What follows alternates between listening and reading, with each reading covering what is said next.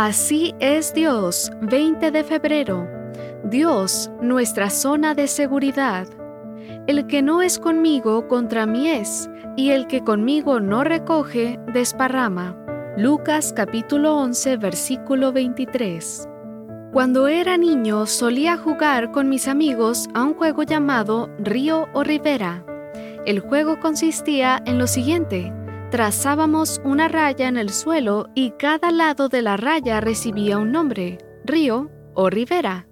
Todos nos poníamos de un lado de la raya y comenzábamos a saltar o a quedarnos tranquilos en nuestros puestos en función del lado de la raya que mencionara la persona encargada de decir el nombre.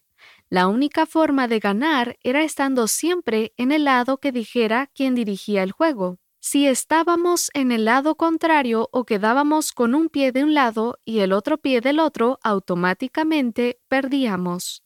Ahora, siendo grande, me doy cuenta de que muchas personas vivimos jugando a una especie de río o ribera espiritual, saltando de un lado a otro o a veces quedándonos en un terreno neutral. Sin embargo, en el gran conflicto que se desarrolla en este mundo, no existe terreno neutral. Debemos estar siempre del lado que indica quien dirige nuestra vida. Dios desea que sus hijos entendamos que debemos estar bien definidos en cuanto a qué lado de la raya hemos escogido y a qué poder hemos decidido servir y obedecer. Los lados son dos. Número 1, el pecado, o número 2, la justicia. Los poderes son dos. Número 1, Cristo, o número 2, Satanás. Según el texto de hoy, no es posible estar en los dos lados al mismo tiempo ni quedarnos fuera de ambos. Dios te dice: hijo, si no estás conmigo, estás del otro lado. Elena G. de White escribió: todo aquel que rehúsa entregarse a Dios está bajo el dominio de otro poder. No es su propio dueño. Puede hablar de libertad, pero esta es la más abyecta esclavitud. No le es dado ver la belleza de la verdad, porque su mente está bajo el dominio de Satanás.